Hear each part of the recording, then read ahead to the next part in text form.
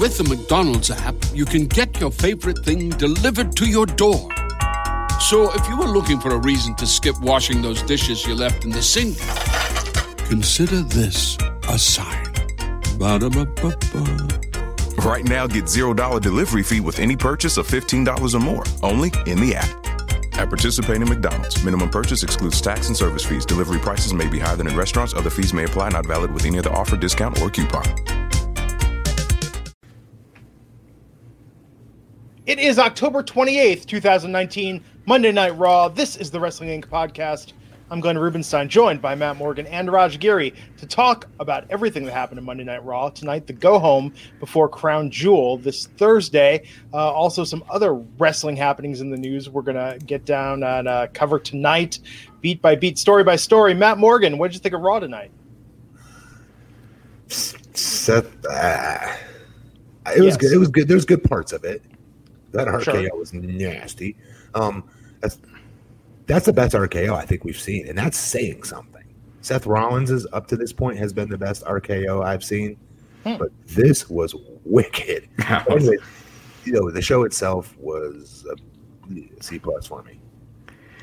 Yeah, it had good matches. Like the action was good, but again, it was all kind of meaningless. No stakes, no titles on the line, nothing. No need for anyone to win any of those matches. They beat Humberto Carrillo again, which I think 2 weeks in a row is his first two appearances and loses both. I think that's a mistake. Yep. And then the ending segment, I'm big on storylines. I'm big on promos. That's what made me a fan. But right. I thought it was so bad until the beatdown. I thought the beatdown was fine, but we'll get to it. But I thought that was just corny as hell. So let's go. Oh, I'm sorry, Matt. Nothing. We don't care about what's his name, Eric. Come on, dude who wrestled Seth. Oh, Rowan. Oh, we don't care about him. Yeah. So much so that when you said Eric, I was like, Bischoff? What are we talking about here? Eric Young? I thought Eric Young before Eric Rowan. That's where we're at right now. Well, Eric Young was on the show too. Yeah. Good. He deserves to be. Well, except he was running around in circles for that 24/7 title. So let's go back to the beginning. What feels like it was years ago was really only shortly over 3 hours ago when Kairi Sane and Asuka came out with Paige introducing them tonight, the Kabuki Warriors, and talking about how they recently defeated Charlotte Flair and Becky Lynch, talking about how she introduced them together 6 months ago, goes over their highlights, and then Asuka and Kairi turn on Paige. Paige getting a face full of the green mist, not taking any bumps, but being beat up. People listening, Glenn has a really cool animated background, and he's getting lit. Getting lit up on the message board. Right. I like when I'm trying to do the podcast, guys. I'm Hashtag Glenn Dust was one. Hashtag Glenn Dust. So it was nice to see Paige tonight. It was. I like that. Yeah, I like that they had her on there, like to kind of close that storyline. She just disappeared, so at least they ended it on screen. Asuka and Kairi hadn't been treated like heels since they've turned, so this really set them up to be heels. So she's one of the most sympathetic characters they have, man or woman. Blah, easy for me to say. In Paige, everybody loves Paige, and we all feel for her story, right? Yeah, and her dream was taken away from her essentially with his injury. What I would have done, though, I was very surprised. I'm assuming Paige can't take a bump, is what I'm assuming.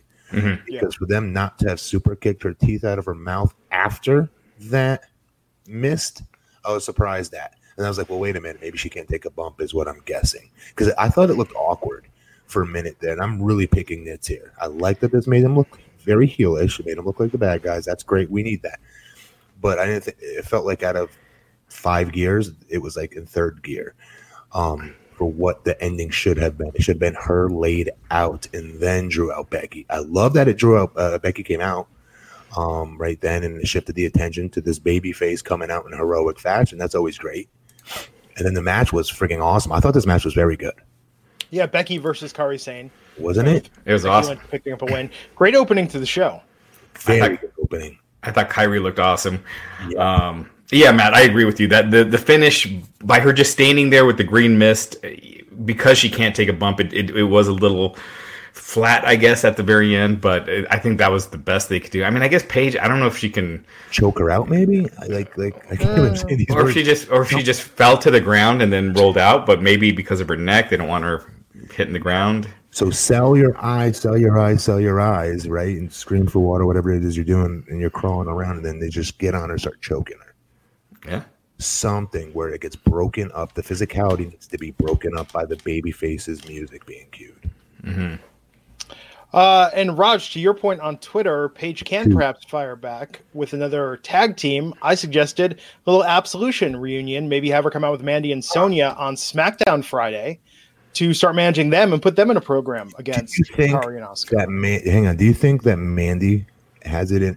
Not whether she has it in or not, but do you think the fans are ready to take her as a face? Her partner all day long. She screams babyface to me. What about Mandy though? Yeah, I think it could work in this instance because you've got Paige who has the sympathy. You have Sonya who has a lot of goodwill. She's perhaps the breakout star of Total Divas this season. I agree. Everybody loves her. And you could have her be the baby face that the fans don't really like and then turn her later, with Mandy. So she's in the storyline for now. Gotcha. And then eventually it leads to a Mandy, Sonya story. But base reaction by association. Yeah. Yeah. Yeah. So, I mean, I like that idea, or bring in a new tag team from NXT if there's, someone ready, just to kind of get someone going, right off the bat. Well, but I could easily see WWE just dropping it. Like that was the last we've seen of Paige for a while. Well, Wednesday night, Asuka and Kairi Sane are facing Tegan Nox and Dakota Kai for the women's tag team titles on NXT. So that, my friends, is a must-see match. Yeah. So maybe Paige goes up there. Yeah. Probably makes sense. I mean, yeah, I think we could very well see that. So this with Becky and Kairi tonight was awesome, fantastic match. Sure. Becky got Kairi in the disarm her, made her tap out. Huge pop from the crowd when she won. A plus for this whole opening. R-Truth versus Buddy Murphy. I like this. I like that we got to see Truth wrestle. Okay, instead of just doing stupid, silly stuff. Because it reminds us all again. I was watching this and I was like, I better mention on the show the fact that R-Truth Killings is like 55 years old. Okay, and he still looks like that. He's able to wrestle like that. Dude, he is so freaking blessed. It's insane. When I used to watch him wrestle at TNA, he would just show up, like whether he was late or whatever the situation was, but with no talking over the match, and go out there and just blow everybody's minds with his nonchalantness is somebody else's total best athleticism on their best day. He is so freaking athletic. It's insane. I agree. And in fairness, he is 47, Matt. He's only 4 years older than you are. He's only 40. That's still old. We're old. for competing in the ring every week. And hitting that spinning flying burrito that he still can throw. Yeah. Dude, he looks like a freak. He does like two spins with that damn thing. Oh, he's it's pretty amazing. He looks great. My thing with this was then when you had the 24/7 guy just running around the ring in circles. So in the middle of the match, they just started running around chasing Sunil Singh, who's the 24/7 champion. And it just looks so terrible. It was embarrassing. Like I was saying, like this is one of the reasons why I can't have friends over to watch the show anymore. How many at this stage of the game, Raj? You've been work covering this business now for over 20 years. How many of your friends want to come over and watch wrestling with you? Right, but it's not even something I can say like, oh, you got to try it now. It's gotten good again. Like it's really cool again. You got to come over and watch. Yeah, we've heard that before, Raj, multiple times. I did that with AEW. Yeah. I had people come over for that first AEW pay-per-view. Yeah. Oh, really quick, can I say something? It's not a cheap plug, but this is the truth. I was giving a motivational speech to a special needs school here in Florida called Center Academy. And I do a Q&A after every single session. And one of the questions was, would you go back to AEW if you were willing to come back? I was like, you know AEW? He was 8 years old. Yeah. And I was like, you guys know AEW? And they're like, yeah. And I was like, hell yeah. And I was like, now I know they made it. That's awesome to hear. Yeah. I was so stoked by a little 8-year-old saying that. I don't know. I thought that's a good sign of the business, actually. Huh? No, I agree. So Truth got distracted by the 24/7 conga line running through this match. Buddy Murphy picked up a win. The one thing with this is you could always kind of tell who's demoted with the 24/7. The guys running in the circle in the 24/7. So it's clear they've given up on Mojo Rawley. He's one of the guys now. You think? Temporarily, I would say. This has been going on for like 2 years since he won the Andre. Yeah. All of them in general. When you say demoted, I'd say that's a temporary thing for some of them because we've seen these people do some ridiculous. R-Truth. Yeah. Who's made it out of the line though? Only Bobby Roode, right? Right? I mean, who else is? It's like the Phantom Zone in Superman 2 where they get stuck in the mirror. Like you're in that 24/7 line and you're never escaping. Yeah. The hell of an analogy reach there, Glenn. Jeez. Saying You're talking about General Zod when he gets when they were trapped in the mirror. It went perpetually on through space. They were always trapped in there. Yeah. Anyhow, after this segment tonight, we got another Authors of Pain promo. They're keeping this going. Good. Yeah. So they're not in the tournament on Thursday? What? They're not. I'm assuming No, they're not. In the tournament. They're not. It would be pretty cool if they came back and do a program with whoever wins that best tag team in the world tournament. Yeah, and just destroy them. Yes. Well, yes, because it's a meaningless title. Yes. Right. But it'll probably be Shane McMahon with the mystery partner coming in. Hey, you never know. Street Profits came out to the ring celebrating with the fans. This was pretty good, though. No, I thought this was pretty good. So, but this didn't lead to a match? It was just there, yeah. It was just them cutting a promo about Smoke, and I don't see why. Yeah, I don't know. They want it.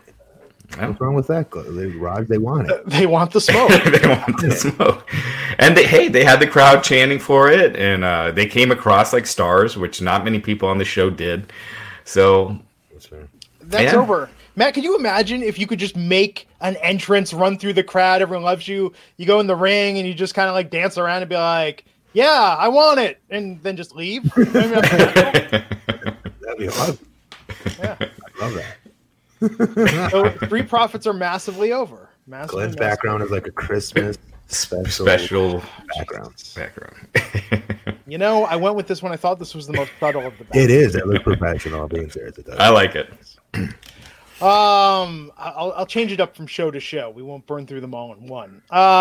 So then we had Ricochet versus Drew McIntyre, a preview of what we're going to see with Team Flair versus Team Hogan on Thursday. Ricochet out there representing Team Hogan. Of course, Jimmy Hart was out there with Hulk.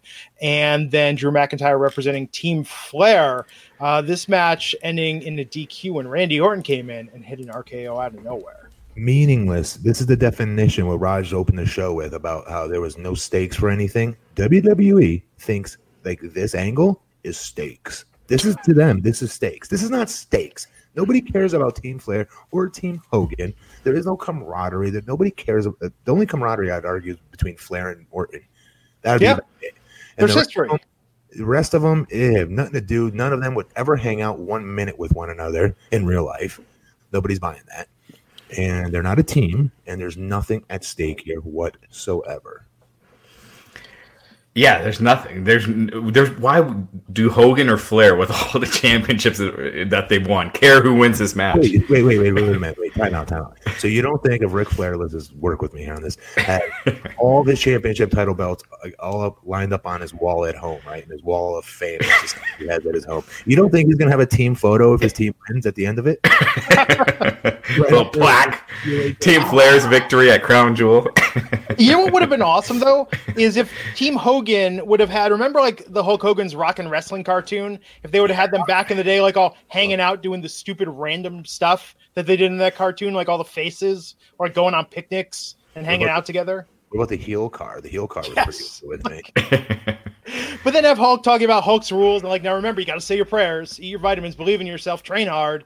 I mean, if they would have got hokey, it would have been better. Yeah. the best cartoon ever. That's saying something on a Saturday morning. That is. I love that. That was what first introduced me to a lot of those guys. That's cool. Yeah. It was a long match that had no stakes, and also when you do a long match and have it end in a DQ, I mean, they did it in the coolest way possible. But I don't know, just seeing the same. They just wrestled. Was it last week or the week before? So they repeated 2 matches. This is what happened last time when they got rid of before they brought the wild card rule back. Is they feel so limited with their roster that they just keep repeating matches over and over, and already we're starting to see that. That's a good point. You know what? I took your cue from Twitter that you were just going to watch that bump over and over. And over. I was watching that GIF over and over and over and over again. Yeah. How in the hell is he still walking? He landed on his head. It looked like this happened to his head. He spiked his face, it looked like. And I'm like, how do you walk away from that? Yeah. Yeah, if you missed it, watch it or check out the Wrestling Inc. Twitter. We got a GIF of that up, man. It was the craziest RKO. Yes. Yeah, I mean, a high point of the match really overshadowed everything that came before it. I saw really quick. I thought Drew looked like a killer, though. And also, really quick. Oh, so the match ended when they were wrestling, and then all of a sudden, Randy Orton. I think Ricochet was coming up from the top rope with something, and Randy Orton ran in and gave RKO just out of nowhere. It was crazy. So it was a DQ. I was glad that they didn't beat Drew this week because I thought they were going to have Drew lose, and I just feel like he can't beat Drew right now. He's just came back. He's looking like a monster. Yes. And having him beat was just a bad idea. So I'm glad they didn't do the 50-50 completely. I mean, he still lost by DQ, but he didn't get pinned. Did you all see him? And I know, Morgan, you're a mark for all big guys because you're a big guy. Well, real quick, there's something to it sometimes. Did you see the difference in size between Drew and Randy? Randy's every bit of 6'4", 6'5" in real life. Yeah. Drew looked humongous out there. And I don't know when the hell they're going to wake up and go, oh, that guy could be our world champion. Okay. Yeah. Like, when the hell is that message going to hit them? Right. Granted, Hulk Hogan has shrunk a little, but actually quite a bit. But Drew looked like a beast next to Hulk Hogan. Yeah. He just is. Dude, and he is good, and he can go with anybody. It's rare in big guys that can go like that. Yeah, and you saw this match tonight. Drew and Ricochet have great chemistry, and Drew makes it believable when Ricochet's hitting his stuff on him. Yep. So if this was like for a title or something, they'd get my money. Yeah, they'd get my money. I think they could have a good feud outside of this Hogan and Flair storyline. I hope. Yeah, this Hogan and Flair stuff's ending, Thursday, so hopefully they move on. So we had the Humberto Carrillo backstage with AJ Styles. Talked about how impressed they were with his match against Seth Rollins last week. Challenges Humberto to a match for later tonight. So it looks like they got rid of his Power Rangers gear. Like he just came out in a t-shirt. He didn't have the big puffy, suit thing he had on. How did he get to wear anything? Is he built like? I mean, he looked fine tonight. I thought he's in shape. Right? Yeah. Yeah, and I thought AJ and the OC they're great here. Like AJ is so comfortable as a heel with those guys that his promos are great. You really believe what he's saying, and that's in today's era. It's in WWE. It's hard to find that. I think I've said this before, but I'll repeat it again. When I wrestled with that guy, I thought there'd never be a day that he could ever be a believable babyface because he's such a good human being. And AJ, so squeaky clean, like. TNA, because he does all cool stuff that people want to watch and people want to see. All his moveset is awesome to watch. Mm-hmm. It's hard to get a heel reaction doing all that cool shit. And then promo-wise, there's not a heel or evil bone in that dude's body. Yeah. Also, I never thought I'd see. I always thought he'd make tons of money as a babyface and would just be like John Cena and always be a babyface. Mm-hmm. But wow, you're right. He's a better heel. I can't believe I'm saying that. Yeah. He really is. With these guys. Mm-hmm. Then we got the Viking Raiders versus Rizzo and Bryan, 2 local enhancement talents that were out there wearing Cubs jerseys in St. Louis. You didn't appreciate that? That was lazy. It's like just wear the other. just the team that the city is feuding with. You just wear their, you just call them that team. It just seemed like the laziest way to get heat that I've seen in a long time. But why? Like, the World Series is going on. I don't understand. What did I miss? Who's even in the World Series this year? Nats and the Astros. They beat my Yankees. Interesting. And so Game 7 could be on Wednesday. So it would be, if one of the teams, whichever, I don't watch baseball, but Game 6 is tomorrow, and if they tie it up, it'll be Game 7 on Wednesday. Is anybody watching it though? It's like it's the Astros versus the Nationals. Yeah, I know on Friday they did like 12 million viewers, which is good, but it's not much more than what Monday Night Football does. Usually. These aren't big. These aren't the biggest markets. Right. Yeah, it's not like the Yankees versus the Cubs or anything like that. Right. But still, I don't want them going against AEW and NXT and screwing up their stuff. Yeah. Yeah. Let's take a moment. Speaking of which, thank the sponsor of this show, SeatGeek. Hey. Baseball season winding down, but you know what? Football's going on. Basketball's spinning up. You got lots of options. You want to go see some sports games? Watch the sports ball live? SeatGeek is where it's at. Concerts, theater, comedy, wrestling, whatever you're into. And SeatGeek. Oh, SeatGeek. Let me tell you. Ticketing websites are so awful usually. It's like they want you to prove your loyalty, prove your passion. Go through the trials, the ordeals to prove that you really want tickets to that event. To go there and even get a glimpse of the artist or the athlete you want to see. SeatGeek hands you the keys. They care about the customer experience. They don't want to make it annoying. They want to have the events that you want. They want to break down that status quo and start a revolution in ticketing.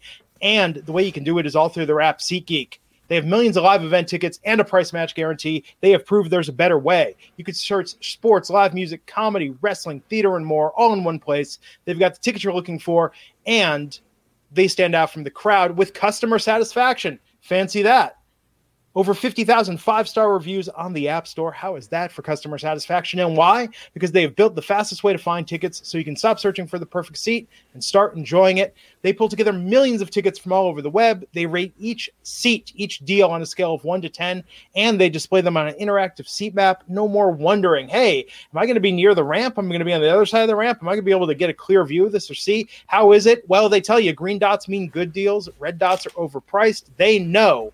And every purchase is fully guaranteed, so you can shop for tickets with confidence. I've got the SeatGeek app on my phone. It is by far the fastest and easiest way to find tickets.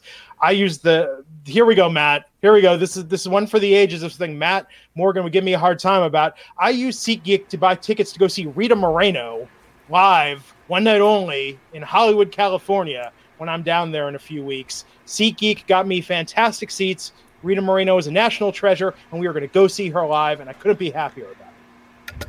Who the hell's that? I had no idea. Who'd they ever beat? West Side Story? Know your audience. No, nothing. Okay, anyhow, she's a living legend. I'm going to go see her live. Also, you've heard us talk about it before. Raj has gone to see the Broncos play. He's gone to see Lady Gaga. He's got a range. Bon Jovi, Guns N' Roses, Dave Chappelle, Jon Stewart. Just tons and tons of stuff. So and SeatGeek, like for the Broncos game a couple of weeks ago, it was really helpful seeing which ones, when it tells you which one's a good deal, which tickets are not a great deal, which ones are the best deals, and we picked the best deal, went, and the seats were great.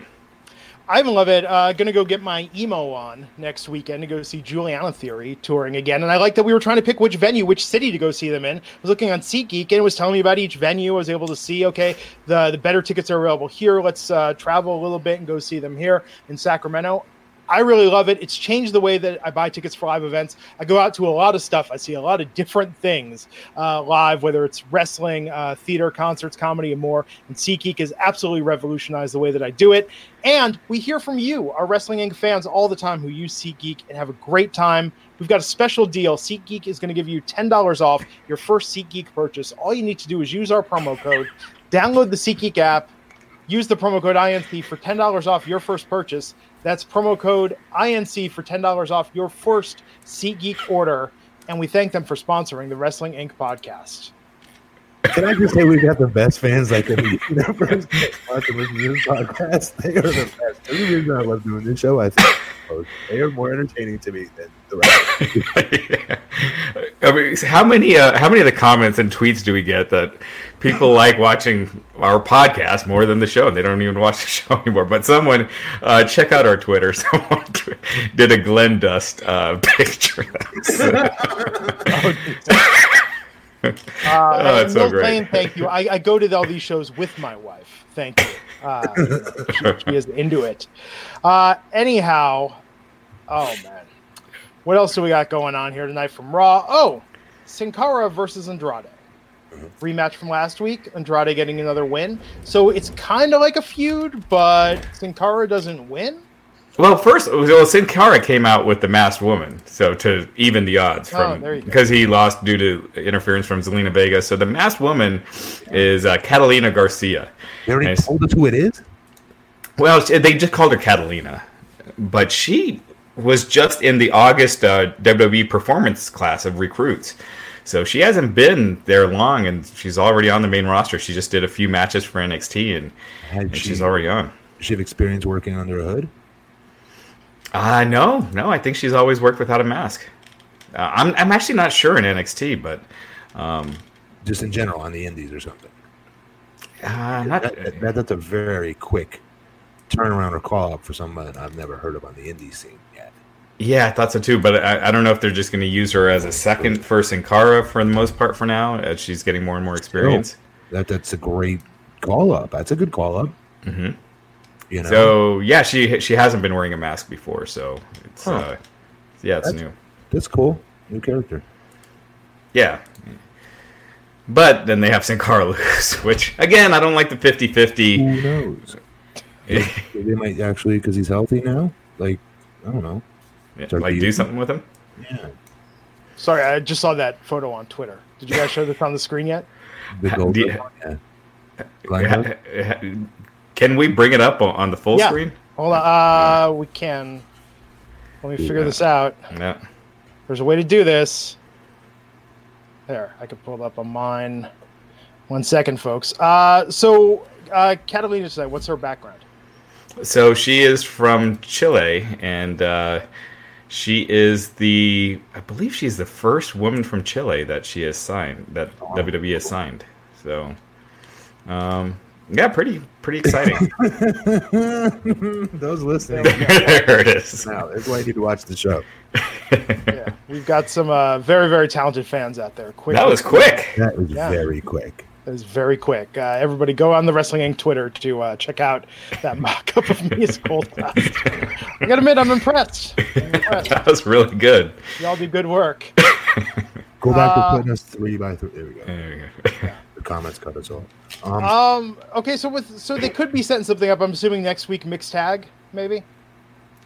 Yeah. That'd be cool. I'd be cool with that. I want to see Vega get some. She's good. Yeah. Mm-hmm. I'd like to see her get some ring time. Yeah, and she, again, Catalina's green, at least as far as WWE goes. So they could keep it limited, mostly Sin Cara and Andrade. But yeah, Natalya and Charlotte Flair teaming up for the first time ever, as they told us about a dozen times tonight, to take on the Iconics. What happened to the Iconics? I mean, in a way, right? This is a good high-profile spot. I mean, you got Charlotte. But where have they been? Where have they been? Australia? I don't know. I mean, they wrestled on the live tour there. But what have they been doing, Raj? What's the backstage scoop? Peyton Royce. I mean, she got married. She took some time off, had her honeymoon with Sean Spears. Maybe that's it. But yeah, they haven't really been used on TV much. They gave her time off? Yeah. So she didn't get any heat for... I got heat for that. They've gotten much better with that as far as giving time off for weddings and things like that. So yeah, it's funny how they've got much better. They've got much better. They don't actively punish you anymore for wanting to have family obligations. Yeah. It's a real improvement. Yeah, morale is up 10%. When did Charlotte turn babyface? Did I miss that? I mean, she's kind of been a heel, and she's been a heel, and then I don't remember her ever really turning. Yeah, I mean, I feel like they're waiting to decide what they're going to do. I feel like Charlotte is least effective in this role as like the happy baby face. You know, she's such a good heel that I think it's a waste to have her in a baby face, smiling and being happy to be tagging with Natalya. Yeah. Okay, so let me ask you something though, real quick. Anytime they do anything backstage with her, with Charlotte, she screams babyface. She's either in tears over something that's emotional to her. She's not scared to show that side of her, which is cool, I think, for athlete to athlete. You know what I mean? Wanting to get inside the head and heart of an athlete that's that caliber, I think is rare that she gives so much of herself that way. And it makes for really cool extras on the WWE Network, right? But every time I see it, I go, does this hurt her heel persona? You know? Yeah, I mean, yeah, like to your point, in media interviews and stuff, she is just the most likable, nice person. But when she's on screen, she's just so much more interesting as a character. When she's a heel, she really knows how to turn it up, and she's better at it than most of the people on the roster. So, as a heel and as a babyface, she's just a smiling, happy to be there, and it's just not it's not money. Why is that? Because they always say the Rock and Stone Cold are the most famous ones to really talk about it this way by saying be who you are, but turn the dial all the way F up as high as you can. If she is this fun-loving, happy-go-lucky baby face that's incredibly grateful for the opportunity that she has and loves what she does and loves all of her fellow co-workers and is happy and excited for them genuinely. She gives us that all the time in these interviews and backstage segment stuff and the real life stuff. Why would we tell her? Why for her is it okay for her to act is what I'm asking versus just being who she is dialed up. Yeah, I mean, because she does it well. The formula though, right? Yeah. Sometimes some people can do this. John Cena is one of them too, for the record. Yeah. John is an amazing heel. Yeah. So much better as a heel than a face. I'm not just saying that because we've always seen nothing but babyface John Cena and I'm sick of it. I want to see the heel John Cena. I'm saying from experience, Ohio Valley Wrestling, it wasn't even close. He was such a great heel. And it's natural for him to do it too. So this whole time I'm like, God dang, how is this dude keeping this up for so many years going against his natural grain? His natural grain is to be dicky and smart alecky and incredibly clever and being a dick. He's really good at it. No. I mean, that's what got him over. That's what got him from almost being released to becoming a superstar, was that turning heel and getting hot, and yeah. I forgot about the Dr. Thugonomics for a second. Yeah. That is that self, though. That I swear to you. Yeah. That dude. Yeah. Yeah. I don't know. I just think they don't know what they're doing yet. Well, one, it's not not that they don't know, but until after Crown Jewel, we don't have a headline women's feud. Charlotte's too important not to know. You know what I mean? Yeah. She's too important to just go, well, I guess she's babyface for now. We don't have really anything for her right now for the next 2 months. So, no, she's a major star for you guys. You don't just let her get on by as a babyface for a little bit. She's either a babyface for the unforeseeable future or she is a heel. This is what hurts people. This is what hurts their characters. This almost hurt Becky, if you remember. Yeah. I wonder if it was a phantom turn, it seemed like, for Charlotte, unless I missed something a couple weeks ago, but I don't remember her turning. No, you're right. It's phantom. And maybe they're just doing it so her and Becky aren't on opposite sides as far as heel and babyface, so they're not going back to that well right away. I don't know. I can't think of anything else. We'll see. We had a Falls Count Anywhere match. Seth Rollins versus Eric Rowan. This hit the concession stand. Dipping Dots were not involved, so score one AEW. I mean, this ended backstage. There was a forklift. Matt, what did you think of this, especially given that Seth and Bray are having a Falls Count Anywhere match on Thursday at Crown Jewel? I'll be honest, I didn't really think about it, that part of it. Like, I didn't. All I kept thinking was the Cornette used to have this thing where it's the name test, and he would say, when he's trying to come up with gimmick names for wrestlers that were coming into Ohio Valley Wrestling. So Rocky Maivia versus Joe Smith. No, it doesn't work, kid. and he would do it that way. He'd have you visualize what it would look like on a poster, what it would look like in the lights, right? And when I saw the ad to commercial break advertising Seth Rollins versus poor Eric Rowan, this is just it felt so deflating. It felt the opposite of a big money match. Mm-hmm. Do you know what I mean? I know a match can't be a big money match. I get that, but where Eric was and what they were doing with him, I just feel like he should mean something to us by now already. Yeah. He's been pushed on and off over the years. He's coming off his most recent one where he ran over Roman Reigns with the car. Yeah, it was a delivery on that. He had a great match versus Roman Reigns. That should have been a star-making moment for him, I thought. At that pay-per-view. But they do, they don't get these younger guys, or any of their talents for that matter, to that damn finish line.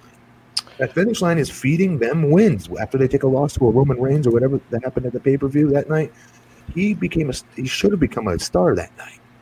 Mm-hmm. He wasn't well enough for it. Rowan's quickly going back to where he was before. And proof of that, Matt, what do you think tonight with commentary putting over, Rowan used to be part of the Wyatt family and be with Bray Wyatt. Like when they're putting over it makes me think that it's all clay, it's all malleable right now. They don't have a plan for him. Who said that? Was that Lawler that said that tonight? Commentary addressed that and brought that up. But no, I just feel like they don't have a clue. There's no plan, right? I mean, him and Daniel Bryan maybe are done. Yeah, they're done.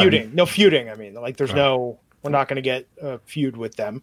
I don't know. I feel like with Rowan, I mean, what's up with Harper? Harper came back and then Harper left again.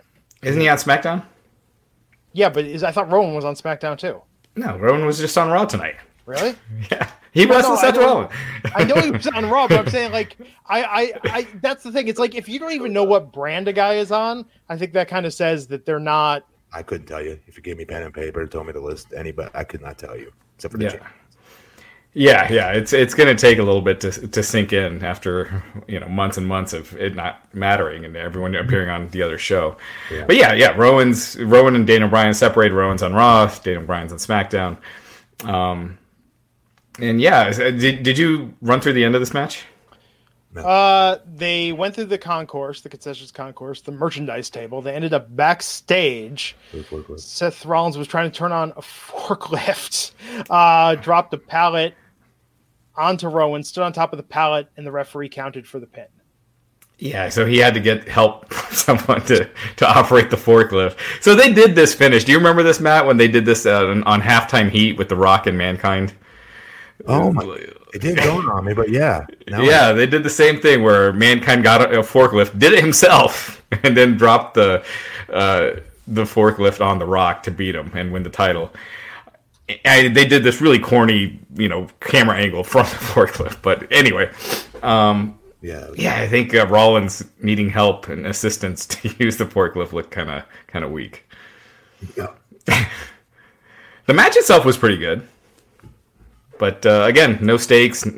Just it was there. But I will say this: Seth earlier in the night had cut a promo backstage, and he was booed. But after this match, he was cheered again. It's like he can win the fans over when he's in the ring, but when he's cutting these promos or in storylines or wrestling in red tinted light, stop with that. They just he's one of them, like AJ. They get in the ring and they wrestle. People, you have no choice. You want to cheer him. They're so damn good at what he's so good. Seth, he has no holes in his game in that ring, in between the ropes once the bell rings. Yeah, he is so damn good. Yeah. And that was from Halftime Heat that I was talking about, that Rock Mankind match, and it was an empty arena match. So, but yeah, somebody's saying, someone was asking when it was. Okay. So, what's happening Thursday at Crown Jewel between Bray Wyatt and Seth Rollins? How's this going to end? Wyatt's going to be a guest on Miz TV on SmackDown on Friday night. He's a SmackDown wrestler wrestling Seth Rollins for the Universal Championship in Saudi Arabia on Thursday in a match that cannot be stopped. Falls count anywhere. They made a big point. This match cannot be stopped for any reason. Is Rollins winning or is Bray Wyatt winning on Thursday, Matt? I don't know how they're going to get out of it. I have no idea how they're going to do it. Mrs. Gary, please come make an appearance. It's my daughter. I think she might be sleepwalking. Oh, there you go. It's the season. It's Halloween. Well, I don't know who wins this, honestly, guys. I don't know how that this is even a match still. Remember, I told you this is not good. And I know this is good for Bray. Bray's. I feel like Bray's got to win this, but there's no way Bray can win this, right? There's no way he can lose it. Yeah. I think they beat Bray. But, I mean, he could. So he could win it and take the Universal title to SmackDown. And then Cain Velasquez wins the WWE Championship and then is, drafted to Raw. So you just switch the world titles, which brand they're on. I don't see them doing that. But that is what I need this title. It Yeah. throws everything off. But maybe, I mean, obviously I'm wrong because look what they did in the segment where if you told me that, Seth Rollins would have showed up at the Firefly Funhouse and burn it down and do all these other, beat him up and all this other crap, I'd say no way would they do that. That would bury so much of this character for the Fiend. You know what I mean? Mm-hmm. It would hurt that character like very badly, and it did. I think it did hurt it somewhat.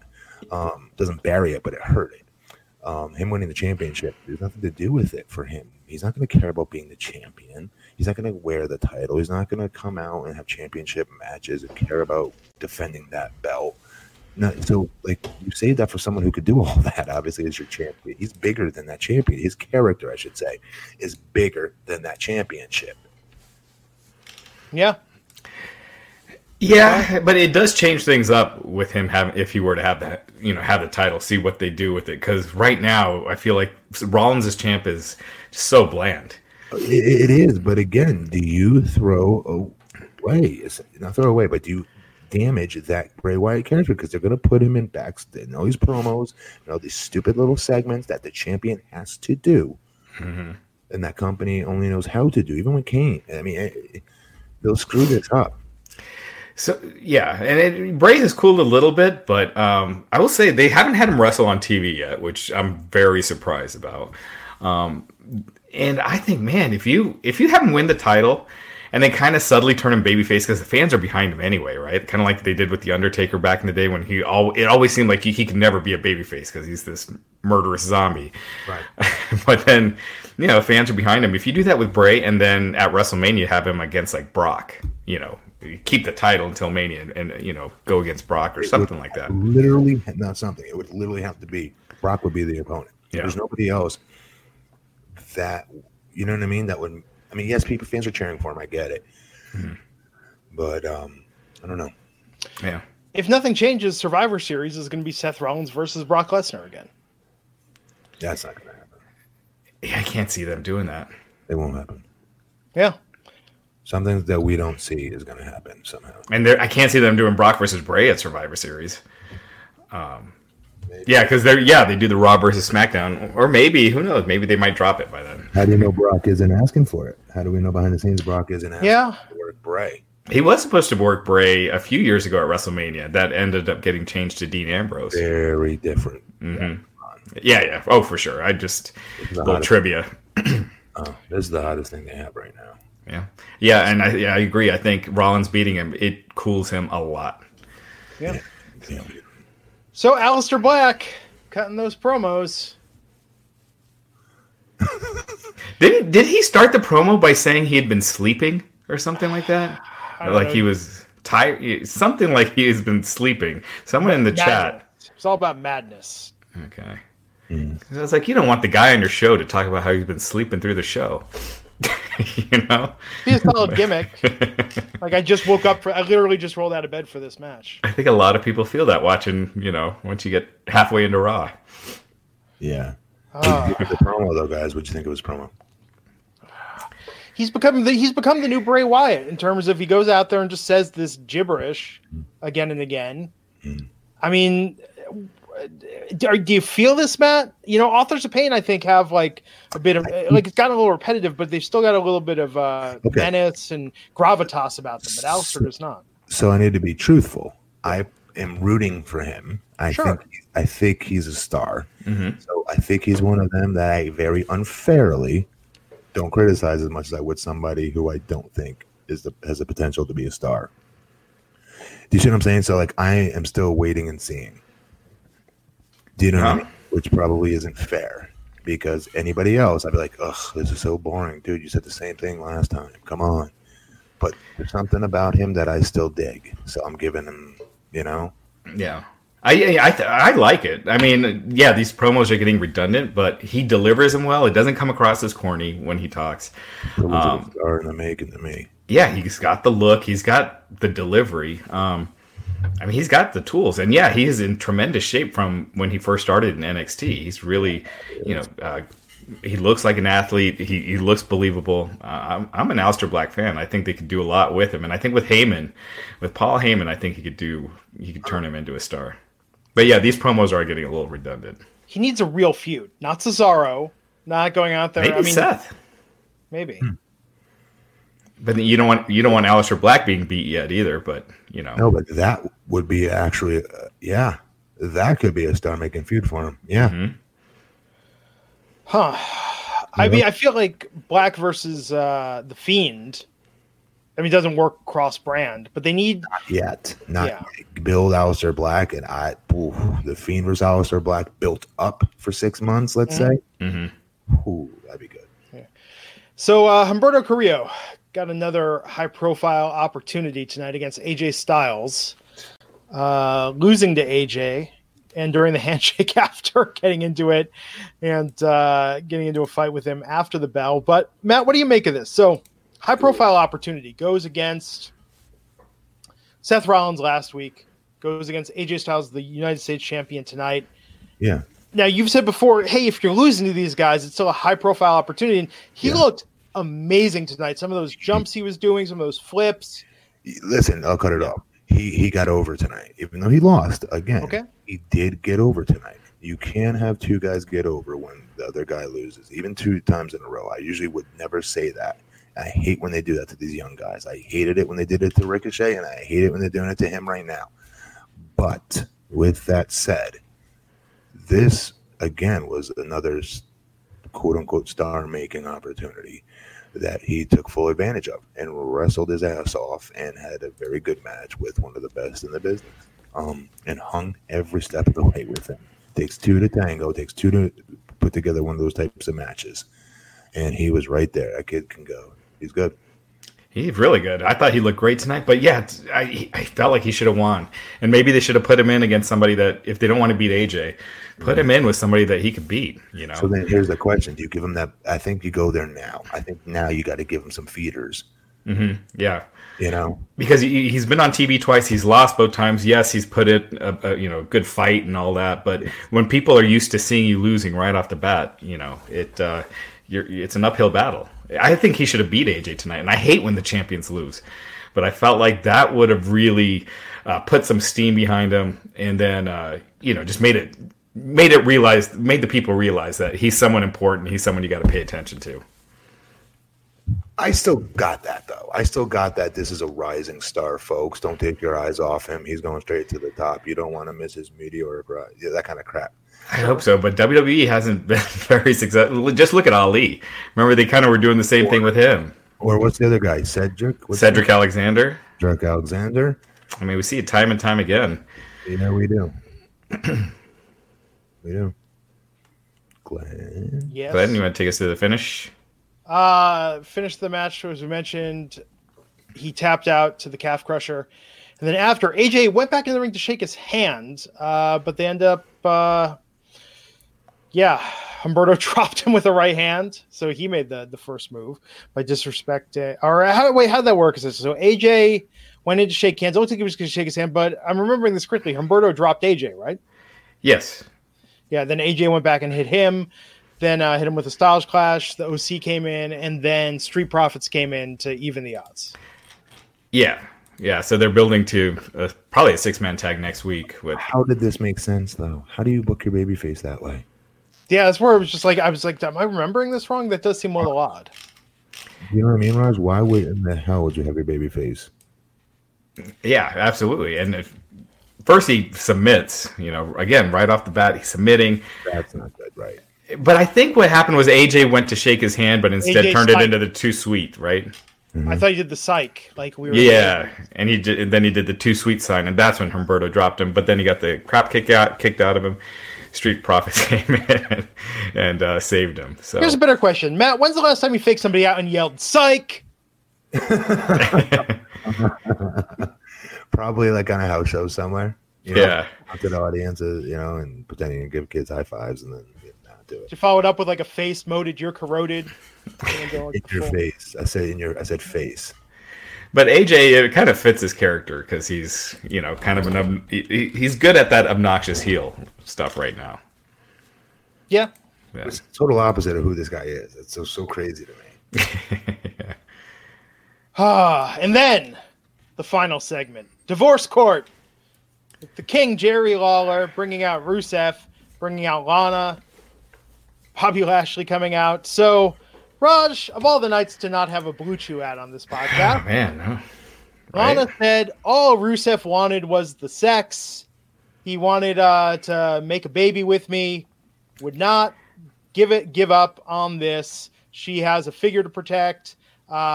She does modeling. She did not want to have a child. Yet she's... So she wastes like 5 minutes on this, saying, sex all the time, doesn't want to have his baby. He's like, well, I didn't necessarily want to have a baby, and then she just goes, oh, wait, that wasn't it. The real reason is because Bobby Lashley said you were cheating on me. So what was the point of that 5 minutes that was just wasted? I got nothing. It was so stupid. I started playing on Twitter at this time. He's just rewatching that GIF, the RKO GIF. Oh man, it is just so dumb. It was cringeworthy. Once she said that Lashley said he was cheating on her, at least then it started to make a little more sense. But if he had her convinced, that's a logical thing that she was convinced that Rusev was cheating on her. Yeah, yes, that doesn't make her a heel. Right. Weird reveal, though. Hey, actually, yeah. Like, don't girls do that? Don't guys do that? Like, that happens in real life. Somebody does you the scoop on something that's happening and you believe it. That happens. Like, I think that person's evil for thinking that or worried about it. Yeah, and people trying to break up couples. Again, like with the Roman Reigns storyline, if you do it and do it well, it could work and it could be intriguing. Yeah. But the acting and everything is so corny that you can't get into it. I agree. I don't know, man. Seems like a weird third act M. Night Shyamalan twist. It was a fart in church. It was terrible. Yeah, the fans were booing it. Good. They did get him back a little bit at the end with the beatdown. So at the end, Rusev attacked Lashley. Lashley came out after Lana said that, but Lashley said that Rusev had been cheating on her. Lashley came out. Yeah, so Lashley came out, started fighting with Rusev. Rusev had the upper hand for a while, and then Lana distracted Rusev. Lashley hit a low blow, then kicked him in the nuts again. And then with Rusev on the ground holding his nuts in pain, they start making out over the top of him.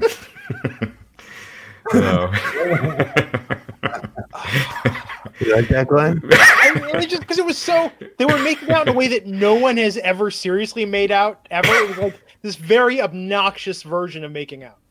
All right, Glenn, you always ask me these what ifs. I'm asking you what if. You're the WWE wrestler. You're told you have to do that in your storyline. Could you do this? And this is your shoot wife that is involved in the storyline. Could you do this? I would be probably the first person to be like, well, it's a whole lot of money, babe. I'm just saying. I mean, who am I to get high and mighty on what entertains the people? Yeah, I don't know how. I've been with my wife 20 years, the freshman year in college, so 20 years. I still, to this day, don't think I could pull that off. There's no way. Yeah, it's one thing if she was in another movie and it's something with, she has a kissing scene with some other dude. That's, that's acting. But doing it while you're cringing, holding your balls, and making out with another guy on top of you, that's a whole different thing. Dude, there's memes going to be galore. There's going to be photos my boys will totally take of this and plaster it everywhere. I don't know. I don't know if I could. Someone in the Crown chatted, "This is weird." In my head, I would just be thinking, like, this is like 5 years I could sit around doing nothing. I could buy a boat if I wanted to. I don't even like sailing, and I could buy a boat. I would be thinking everything I could do with that cash while I was there clutching my balls, cowering in pain. So awkward. Yeah. Oh, yeah. So one thing, Rusev took off his wedding ring, shoved it in Lashley's mouth, and while he was doing that, Lana started hitting him with the kendo stick, and he was no-selling it. Yeah. Anyway. This was what it was. I mean, I don't know. This in real life, there's nothing there, though, right? They're still married. Yeah. I would assume. Yeah. Dude, hey, WWE back in the day used to really shine light on people's legit blow-ups in their relationship and try to split people up and stuff. I remember Morrison and Molina. I'll never forget that. Yeah, Del Rio and I mean the history of couples that do these kind of angles and then ending up going with those people in real life. It's pretty high. I watched them go above and beyond. Morrison and Molina, I remember. Yeah. What's that Macho Man quote about getting your wife into wrestling? You never bring your wife backstage. You never introduce your wife to the boys backstage is what I was always taught. Yeah. But I completely killed that role when I went to TNA. Yeah. TNA was a much different animal. Yeah. Dixie wanted your family there and stuff. It was cool. It was much different. You didn't have to worry about that crowd. Yeah. So there you have it. Yeah, and so when people get on me, they're like, well, you say you want more storylines. Well, when I'm saying that, I'm talking about more realistic. And this isn't an AEW versus WWE thing, but the stuff they did with Cody and Dustin earlier this year, where you believed it and you wanted to see that match. And when you get to the match, that story really got you there. That's, kind of what I'm talking about. Not back in the day, fans, I hate to break it to you. A lot of these storyline-driven storylines would get to the match, and the match would actually live up to that storyline and sometimes surpass it. I would argue, and I'm not just saying this, I mean this, that match versus Cody versus his brother topped that storyline, that match that they carried out that night. Mm-hmm. That is so damn rare. I've not seen that in God knows how long. Mm-hmm. Think about it, fans. Think about a really good storyline that you sink your teeth into, that you really, really dug. Tell me that the match that was supposed to end it topped the actual storyline itself, and you felt satisfied with that finish. Yeah, so that's the Macho Man quote. I did an angle with my wife one time, and I ain't got no wife no more. I never heard that. I mean, damn, that's right. I forgot all about. Yeah, that's right. Yeah. So that was Raw tonight. Crown Jewel's coming up on Thursday. Got NXT. We should mention real quick. Matt, obviously, he's the mayor. He's got important stuff during the day, so he won't be able to make the Crown Jewel podcast. But we will be having a podcast right after Crown Jewel this Thursday. That'll be 4:00, I think. So, join us for that. Yes. Let's talk about the SmackDown ratings quickly, and then let's talk about what's going on with this NXT controversy last. But SmackDown, lower rating than AEW last week. Yeah, AEW beat it. So SmackDown was on FS1 last week, preempted for the World Series, and it did 888,000 viewers. So by far the lowest rated SmackDown ever. And it drew a .27 rating in the 1849 demo. So last year's AEW Dynamite doubled that. AEW Dynamite last week did 963,000 viewers. So again, SmackDown was on FS1. FS1 is, people are saying it's not in as many homes. It's almost in as many homes. It's 84 million homes for FS1 compared to 90 million for TNT. So it's not that big. It's not like Pursuit or anything like that. Say it again. What's the comparison? 84 versus 90 million. So it's pretty close. It's close enough. And here's the thing. Wrestling was on that night. And you said this, I think, in one of your tweets, and it's correct. I went and you search it out. You figure out what the hell channel that this FS1 is on, and you find it. If they're drawing the viewers that want to come watch SmackDown, they tune it in. Oh, crap, where is it? You go around until you find it. Everybody knows that. Most wrestling fans do that. Yeah. They didn't give them anything to go click through the channels and draw and find their way to FS1. Yeah, it's like the product is so stale right now that they saw that it's on FS1. They're like, I don't want to find FS1. I'll just skip it this week. Well, the World Series was on. But that's two things. I would argue people didn't want to put the energy in to click through and go find FS1. And two, WWE didn't give them a reason to go find FS1. And three, if they could find FS1, well, why would I want to watch this? It's on FS1. They're not going to do anything big tonight. I'm not going to miss anything. I'm not going to watch it. Yeah, it was against the World Series, but so was Dynamite and NXT last week. Okay, so let's talk. If you don't think I'm not just stirring the pot here really quick. If you don't think that this pisses them off that AEW beat the SmackDown show, regardless if it's on FS1 or not, you're crazy. Yeah, You're this crazy. This quickly in NXT. So trust me, they're pissed. Yeah, I mean, I'm sure next week we're going to get back to more normal numbers. I still think next week is going to be the lowest SmackDown on Fox to date. But yeah, it just shows that the fans weren't willing to find the show, and it's a bad number. It's a really bad number, but it'll get back to normal. 90, that says it all right there, Jimmy. That's not enough to use that as the excuse that TNT is more. No, it's not that big of a difference. Yeah, so apparently WWE was reportedly expecting the numbers to be similar to what they were doing on USA before they moved to Fox that night, and it wasn't even close. I could see them thinking that, though. Yeah. I'd like to drop like that. Yeah, so on USA before they moved, it was doing 2 to 2.2 million, and this was 888,000. Brutal. I thought maybe 1.8. Yeah, I thought 1.6 to 1.8. They had Brock on, they had Kane, Hogan, Flair. So now you see why WWE really wanted NXT on USA and not FS1. Oh my God, yes. So you would think this would be the worst WWE story today. You would think. But Jordan Miles, NXT talent, wrestled on the indies as ACH. Been in NXT for a while. He had some merchandise that was released, about 3 or 4 weeks ago when a lot of NXT talent had T-shirts offered. And he spoke out about it yesterday and about his issues with this merchandise that was portrayed. That's already been pulled. But here, I'll just show his tweet here. Yeah, and you want to show the shirt too? Yeah, it's on that. Okay. So, said, I will keep posting this till my voice is heard. I'm not sorry for anything I say or do. Representation is important. If this is Vince McMahon and Triple H's vision of me, then this is a slap in the face to every African-American performer, fan, and supporter.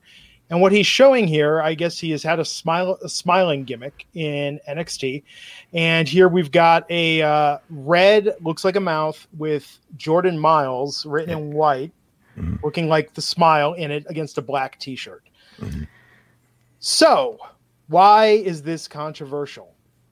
For our younger viewers that perhaps are not as familiar with the history of the portrayal of African Americans in American pop culture, this is very similar to the minstrel show blackface look that was perpetuated as such an ugly stereotype of how black people were portrayed in American media for, the 30s, 40s, maybe even into the 50s. Yeah. And this caused a shitstorm yesterday. Further stoked today by the WWE releasing a statement late last night. And Matt, you have a very interesting perspective on this that I want to get to. But the WWE saying, well, Jordan Miles signed off on this. He signed off on this shirt. And essentially saying, but then once it was brought to our attention, we took it down. We didn't allow it anymore. So what I want to get to your viewpoints on this, Matt, but I quoted you that if you, 7 foot tall, a beast, all the reason to have confidence in the world in your wrestling skills and abilities in WWE, if you felt like there was implied pressure for you to accept Vince McMahon's poor stuttering gimmick, if you want your ticket out of developmental and back into the main roster, how do you think someone from a traditionally, someone that might feel marginalized or from a traditionally marginalized group within the WWE, wouldn't they feel pressure to go along and quote unquote not be a troublemaker when something was presented to them originally? Hey, Matt, can you hold on just 1 second? I just want to run through this whole story real quick to fill in everyone before we fully get into it. So yeah, this happened about 4 weeks ago. WWE just created a ton, like dozens and dozens of new shirts as they're moving to USA for all these NXT talents. Now they're saying that their exact. So this was made a while ago. He apparently approved the design. So when you get a T-shirt design, normally you're given the graphic, and I guess the one he got was against a gray background or gray shirt. So he had, with a white background. With a white background. So he had approved the design on a white background. And then when it was released, it was in a black background. Again, when they designed it, they probably were just designing the logo and not against the background. But anyway, once he saw it on the black background, he felt it was inappropriate, asked for it to be removed. And he posted a screenshot of an email from WWE T-shirt designer Baker Landon, which includes his email address. And he said that Landon said that Triple H loved the logo for Miles' on-screen character, but he wanted the letters to be more teethy, since he has that smiling baby face gimmick. Miles later said that he contacted Triple H about it, and Triple H said that he didn't know, and he thought that he had approved the design. So anyway, for whatever reason, this past weekend, which is weeks later after it was pulled and this happened, Miles just started railing against the company. He said the whole WWE system is fraud. They created the system where you can't trust anyone. You grow cold and you grow apart from what you love the most. The fact that Hulk Hogan is still employed after giving the locker room an apology for being caught says enough. He tweeted on Jay Lethal. He said that ROH was racist as well, and said that Jay Lethal was an Uncle Tom. He deleted that tweet, but later said that everything he said he meant. And then he also, I'm sorry, what were you saying, Matt? Jay Lethal. Yeah, I think a lot of people were pissed off about that one. And yeah, there was one more thing. What was it? I had a video today where he flipped off the camera, and Yes, I believe that WWE doesn't care about black people. Yeah, and he deleted that video since. But yeah, so all right, just wanted to get everyone up to speed. Matt, go ahead. Well, the context is completely kibosh now. Put it back in the context, Glenn, because... Well, the context... Okay, so if you went along with this, you could speak to this. Like, going along with it, as a WWE talent, going along with a bad idea is something you have talked about multiple times on this podcast, and I imagine that still exists today, where wrestlers feel like they have to not make waves. Definitely. When I was brought up, you were literally taught, like Rip Rogers was one of our trainers, and his thing was, when you get called up, you guys will be able to do anything they throw at you, and you will say, I'm overly prepared to do it, sir, no matter what it is they throw at us. Eugene being Nick Dinsmore being Eugene, me stuttering, whatever have you, that could be the farthest thing from who we should be playing, if you will. We can handle it all. There's nothing you could throw at me. So today I tweeted, back then I was so, I was a wide-eyed rookie, couldn't believe I was about to live out my childhood dream. This is amazing. I feel like I hit the jackpot, the lottery. And this is awesome. I'm in Mr. McMahon's office, and he's pitching a character he's thought about putting on somebody for years. And this is awesome. And when he tells me it's a stuttering character, it's like, but it then becomes, you know what? This is exactly what I was trying to do. You can throw anything at me, and I will do whatever I can to try to get it over, because that's the way I was brought up. And you're not in a position as a rookie to be like, well, Mr. McMahon, I'm not comfortable doing this. You're taught to say I'm comfortable doing anything you throw at it. And I'd wear a freaking pink tutu and come out on a damn unicycle and juggling bowling pins if they told me to. At that time, if I had experience under my belt, I would have definitely been comfortable enough to say, no, this doesn't make any sense, and here's why. But this, nowadays, though, Glenn, the company is supposed to be a much different atmosphere in which they are a lot more. Please stop typing. They're supposed to be a lot more cognizant of the different social injustices that go on out there. Taking everything into account, I've seen them do in the past. You know what I mean? They seem a lot more cognizant, just in general, on what's happening in the world. For the most part, versus definitely back when I was there. I'm comparing the two different time periods is what I'm doing here. Are they always going to get it right? No. But I don't know. I think with this is a T-shirt we're talking. This wasn't a character he was being asked to portray. Where I get confused is stuff with Jay Lethal. I don't understand what that does. That definitely doesn't do anything. That the point I thought he was trying to make had a hell of a lot of balls behind it, and good on him for speaking his mind like that and representing. You know what I mean? I want people to do that, you know. But you kind of, I don't know, you screwed a pooch a little bit on that, on wanting to do that by bad mouthing another African American wrestler that busted his ass. Like never see. Like I've met. Like Jay Lethal is a main event talent. I don't care what anybody says.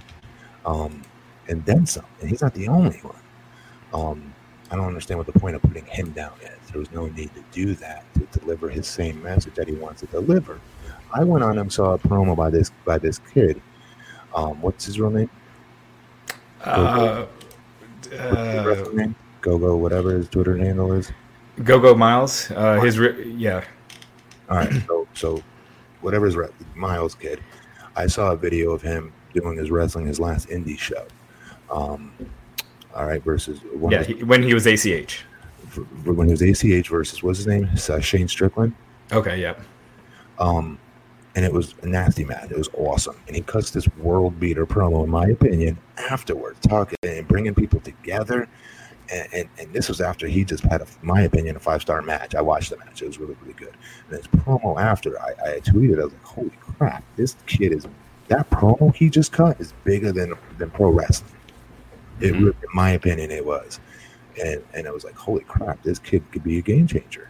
He can, like, he's a change agent." The way he was talking, guys, I've seen politicians that could cut that promo. It was from the heart. He meant every word of it, and I was like, "Wow."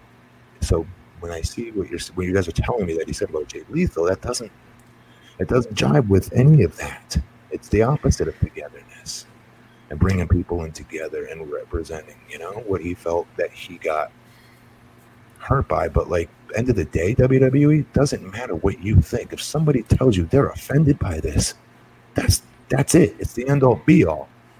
You freaking apologize and do whatever the hell it takes. I don't know what it is that you do, but how did they not see that? And clearly they saw it by pulling it. I'll be honest, I saw it right away. I didn't need to see the headline. I'm not going to lie. I saw that. And WWE released a statement Sunday night. I mean, this was like 11 o'clock Eastern on a Sunday. When does the WWE do that? Because this was bad. Yeah. Come on, let's be honest. You guys didn't see that? I saw it immediately that was that with blackface and the characters from the minstrel shows that they would have back in the 30s and 40s. Immediately. Yeah. Now here's my thing. A lot of people don't know about blackface, right? So I'm sure this was an accident. The design was an accident. Purposely did this. Yeah, exactly. But the fact that it made it to their online store, did not one person is the question. If Wheels had one person not stop, go, well, wait a minute here. I don't think there's somebody. Right. Yeah. But it was a chaotic time. They're releasing a ton of shirts. It's maybe the person, Jordan Miles hasn't had a lot of TV time, so maybe they didn't know that, whatever it was. An accident was made. Yes. But WWE should have apologized. And it's not saying that you meant to do it on purpose, but just say a shirt was released that was racially insensitive. We apologize, and it was an accident, and you move on. I don't. Yeah, I do not think they did this on purpose. What benefit does that serve? Right. Of course, they did not do this on purpose. Yeah, Vince McMahon is not getting ready to launch the XFL. He's like, wait a second. First, we need to create a racist shirt for a character I don't know in NXT. No, but here's what it points to: that there needs to be more sensitivity involved in the people that make these decisions, and that I would think it's a conglomerate there. That today's day and age of NXT and wrestling in general for that company and T-shirts. Yes, they release T-shirts very quickly, but imagine there's got to be a stack of different people that thing has got to pass through. And not one person said, well, wait a minute here. That's the part that bothered. And I think Tammy made a comment about this. It's the fact that it was approved shows that they lack diversity. And are there no black or persons of color making decisions? I'm whiter than everybody's ass, and I caught it immediately. But I did today have a glance at the WWE leadership page, and it is interesting that the top leadership is all white. I wonder who the highest ranking African-American executive is in the company. I think more diverse voices behind the scenes will definitely help in terms of, I don't know. There's a great Forbes piece out there today. I linked to it on my creative right now, by the way. So the head of, the executive director on SmackDown is Bruce Pritchard, and Raw is Paul Heyman. Somebody I saw say Ranjin Singh. Ranjin Singh is one of the top. Is he on Raw right now? Yeah, I mean he's Indian, but of Indian descent. But yeah, I'll tell you, it's a lot more diverse than when I was there. Sure, not much right now, which isn't saying much. Yeah. I think it goes back to the Vince thing. So there's a great Forbes article by Alfred. How do you pronounce his last name, Josh? Kanawa, yeah. Kanawa, Alfred Kanawa. And he had a great point. I mean, this sort of speaks to a larger problem about African-American representation in the WWE. We've talked about it on this podcast. I don't think we need to retread all of it, but it does seem like if you are an African-American performer there, that for the powers that be, you are more likely to get on the air with characters that fall into stereotypical roles. And I would also argue Japanese as well. Yeah. Here's the catch we need to remember about professional wrestling. Professional wrestling for years has been exactly that, though. It has been taking perceptions of people and playing to the lowest common denominator stereotype. Yes. For years. Cowboys, big white guy in a cowboy hat coming out as a gunslinger. Billy Gunn, for instance. He could have been a lot. Do you know what I'm saying? And then Indians playing Indian characters, going around. Wavell Star, I'll never forget when we were in WWE Developmental. That was his shtick. That was his character because that was his. There's so many things like that. And Bobby Lashley, story on Wrestling Inc. Bobby Lashley says he's gotten death threats over this angle with Lana. Vince McMahon knows that this pushes some buttons. I said this off the air the night they debuted. Do you really believe that? Yes, I absolutely do. I'm sure people get death threats over. I hate to say it, but there's a segment of the audience that really gets into this stuff, and I'm sure like Stephanie McMahon gets a lot of death threats when she, does something dastardly on TV. I mean, we get emails where like Stephanie McMahon needs to be fired for how she treated Becky Lynch on Raw tonight. Stay off his point, Glenn. Get to your thing. I'm sorry. So, but to Matt, to your point about this, you don't think Vince knows and Bruce and someone's not backstage rubbing their hands going, oh man, this is going to get some heat. Bobby out there, he's massaging Lana. They're doing this big open mouth kiss. They know that pushes a button with some people. Like Matt said, it's not cheating. It's lowest common denominator. I don't know about that. Then that's racist, saying Bobby Lashley can't be in that role because he's African American. It plays into. He's saying once he heard that there was a death threat, right, Glenn? Yeah. That's what you're saying. Yeah, I'm saying that just happened. He just said that. It still provokes outrage. It's a purposeful thing. It's like Jinder Mahal. Jinder Mahal is Canadian, coming out there doing an Indian gimmick, but they put him in a turban denouncing America, and he's getting heat like he was the 13th hijacker. Like they know that this pushes buttons with a certain segment of their audience. They know this. They know that. I don't know. Yeah, exactly. I don't feel like a performer should not be put into a certain angle because of their race, honestly, and I hate when they do take that today's day and age. I think the fans reject it for the most part. Jinder's ironically won. They didn't. They loved booing him. He's the good heel. But for the most part, I think they're like, come on. It was better with Jinder when they made it about India explicitly and had him talking about going there in the modern day Maharaja. And when they did that and had him play up the Indian angle of it, I was like, this is actually surprisingly nuanced given how the idea of a brown man.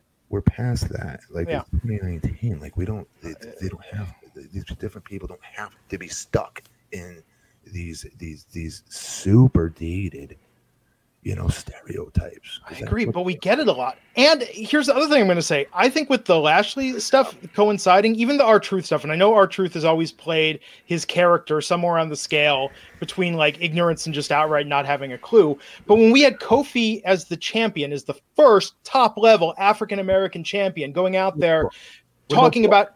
People always forget about Book. What about Booker? I thought that was the worst, probably the worst angle that WWE did when it comes to it. And then he lost. She was King Booker. Yes. Oh, I meant when the angle with Triple H, where Triple H was saying racist stuff. Everyone keeps saying about the African American champions. Book. People keep forgetting Book. Agreed. But what I'm saying is, if you have a spectrum of representation and you have Kofi out there at the very top talking about what this means, because people that look like me typically don't win championships, and they're doing things, you know what? If on the other end of the spectrum you want to have R-Truth out there doing straight comedy, that's one thing. But when you look at it, and this is what the Forbes article points out, is when you look at it now, okay, so Kofi gets squashed by Brock Lesnar, doesn't get to go out like a champ. And we can debate about the booking of that. But when you have that and you have Bobby playing off one stereotype, you have Truth out there. Look at the segment's Truth. Really quick. I'm missing the Bobby thing. What are they saying? Okay, so Tammy, you've mentioned in the chat, there is a stereotype about black men, quote unquote, stealing white women. I hate to give the source material poison, but I guarantee you Vince McMahon grew up at a time when the film Mandingo was released. And I guarantee you somewhere in his head, he thinks of that because that is a thing that gets heat. That is a controversial stereotype. You've got R-Truth. I said this before. I said Vince McMahon must have loved Eddie Murphy as buckwheat, because you see when R-Truth does some of those segments, like the one he did with Mayor Glenn Jacobs, for me, that was a cringe fest. It's one thing if he confuses some words and says a couple funny things, but when they play him like he's barely functional, I'm sorry. I do find that so over the top, it's offensive. The Street Profits, love him or hate him. I mean, it's talking about that even with New Day, people have had criticism. I'm saying having a balanced representation helps. And when you're just seeing things that people think are negative stereotypes, I think there's a point that they might have some issues. The ones you just named, the African Americans that are largely being put in roles that are very entertaining, right? The entertainment first, wrestling second. You said it first. New Day, like the smiling, happy, Street Profits, R-Truth. Okay, but then I would argue, what about Cedric Alexander? Or Mark Henry. When's the last time Mark Henry had a match? Today. Well, he's retired now. Yes. Today's wrestlers. Cedric Alexander's not doing that. I mean, I think they can do better. Of course they can. But it goes back to the point. I think that it's easier to get on TV if you're in one of these stereotypical roles. I think that sells because the powers that be, and this is what I'm saying with it. And Raj, we talked about this off the air. I don't think it's overt racism. I don't think Vince McMahon is like, well, I think of black people this way. No, I think what it is that he came up with a certain era of entertainment, and when he sees things that remind him of that era of entertainment, that's what he thinks is funny or entertaining. So he's more likely to put that on. But I'll give you an example of this. I was watching an old episode of In Living Color couple weeks ago. Saw Damon Wayans come on and do the character of Handyman.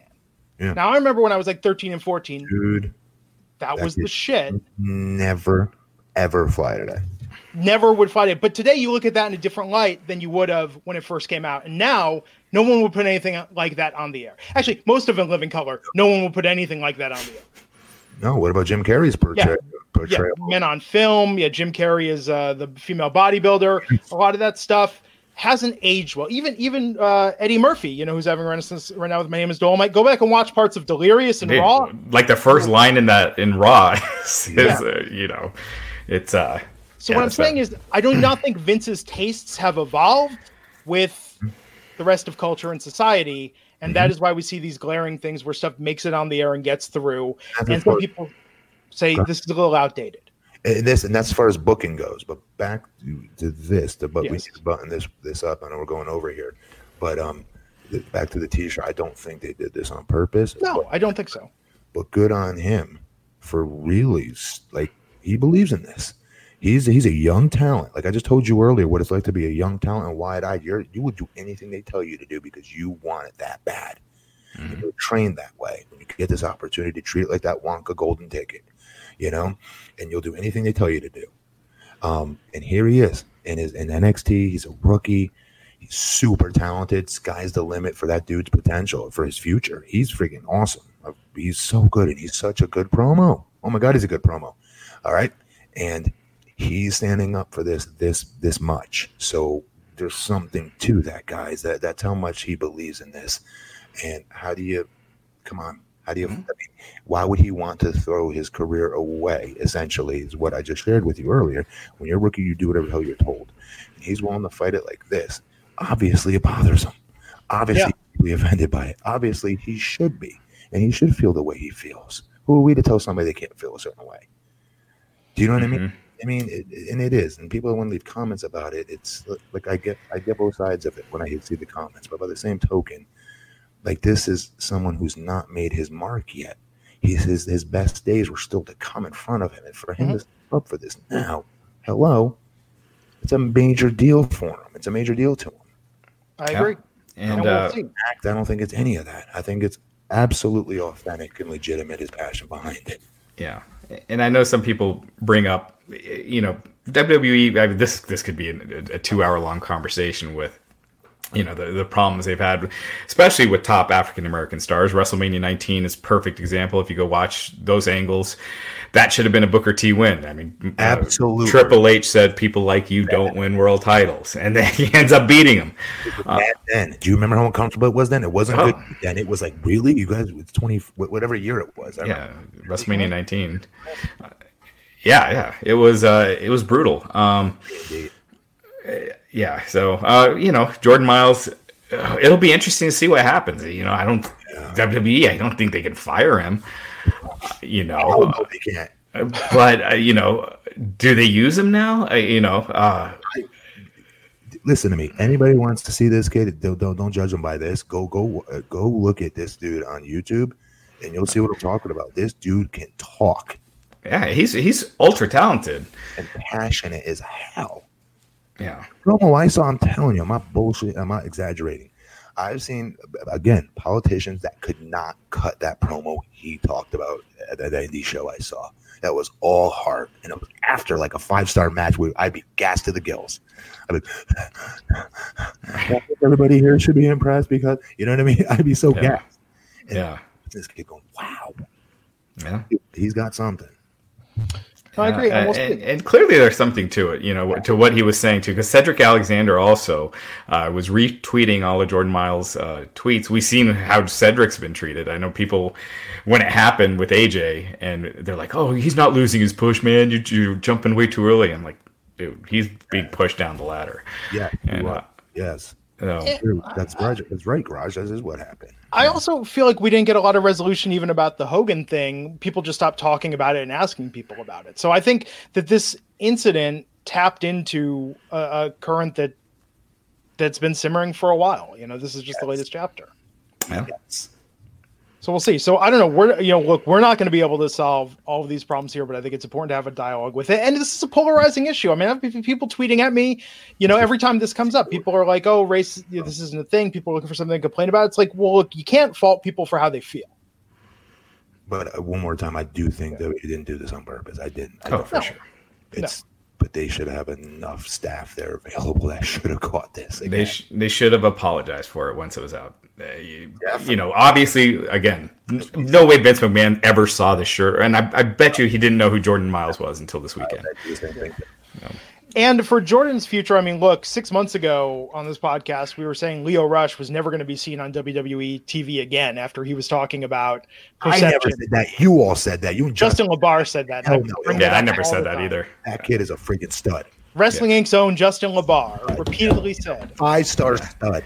But the point is that issues like this do not define people's careers. I think it's good that he spoke out. I think it's good that he speaks his mind. Great as hell. I do not think we've seen the last of him on WWE TV, and it would be stupid to retaliate against him as a result of this. Well, does he want to go back? We got to see that too. That's a good point. I mean, he's been tweeting all day, just lashing out at the state of wrestling and the company. I mean, I'm sure after a while things cool off, and maybe he will, but we'll just have to see. He's not some nobody either that needed this attention. So for the haters out there that want to point it toward that, because I'm seeing some messages now, like that he's doing it for the attention. This kid is a bona fide stud. He was going to be called up. There's no question about it in my mind. He would have been freaking good. And maybe it still will happen. I hope it does. But he didn't need this. Okay? Yeah, he's only 31. He's been wrestling in New Japan, ROH. Really good. Yeah. He's not just okay. He's really good. And he can talk for days. He's money on the mic. And he did not need this. So for those that want to say, "Oh, he's in what's the word? Obscurity." This is what you. This is not what he was. He's not just minding his business. I go, I'm going to take advantage of this dude. No, this is a dude who was incredibly hurt by this. And I think it's commendable because Matt, like you've said, it's like, man, backstage, I'm sure you got to suck it up more often than not. Yeah, you're scared to step. I walked on eggshells there. Are you kidding me? Hell yes. So for a rookie, the NXT guy be talking like, yeah, man. Yeah. So there you have it. We're going to be back here Wednesday night to talk about NXT and AEW. He's BP Matt Morgan on Twitter and Instagram. He's Rajgiri_303. I'm at Glenn Rubenstein. Follow me on Twitter. I linked to that Forbes article. I highly recommend it. I think that's the definitive writing on this issue. I've got it linked on my Twitter. And we'll get you back here next time on the Wrestling Inc. podcast. Take care. Listen, send it to me. I think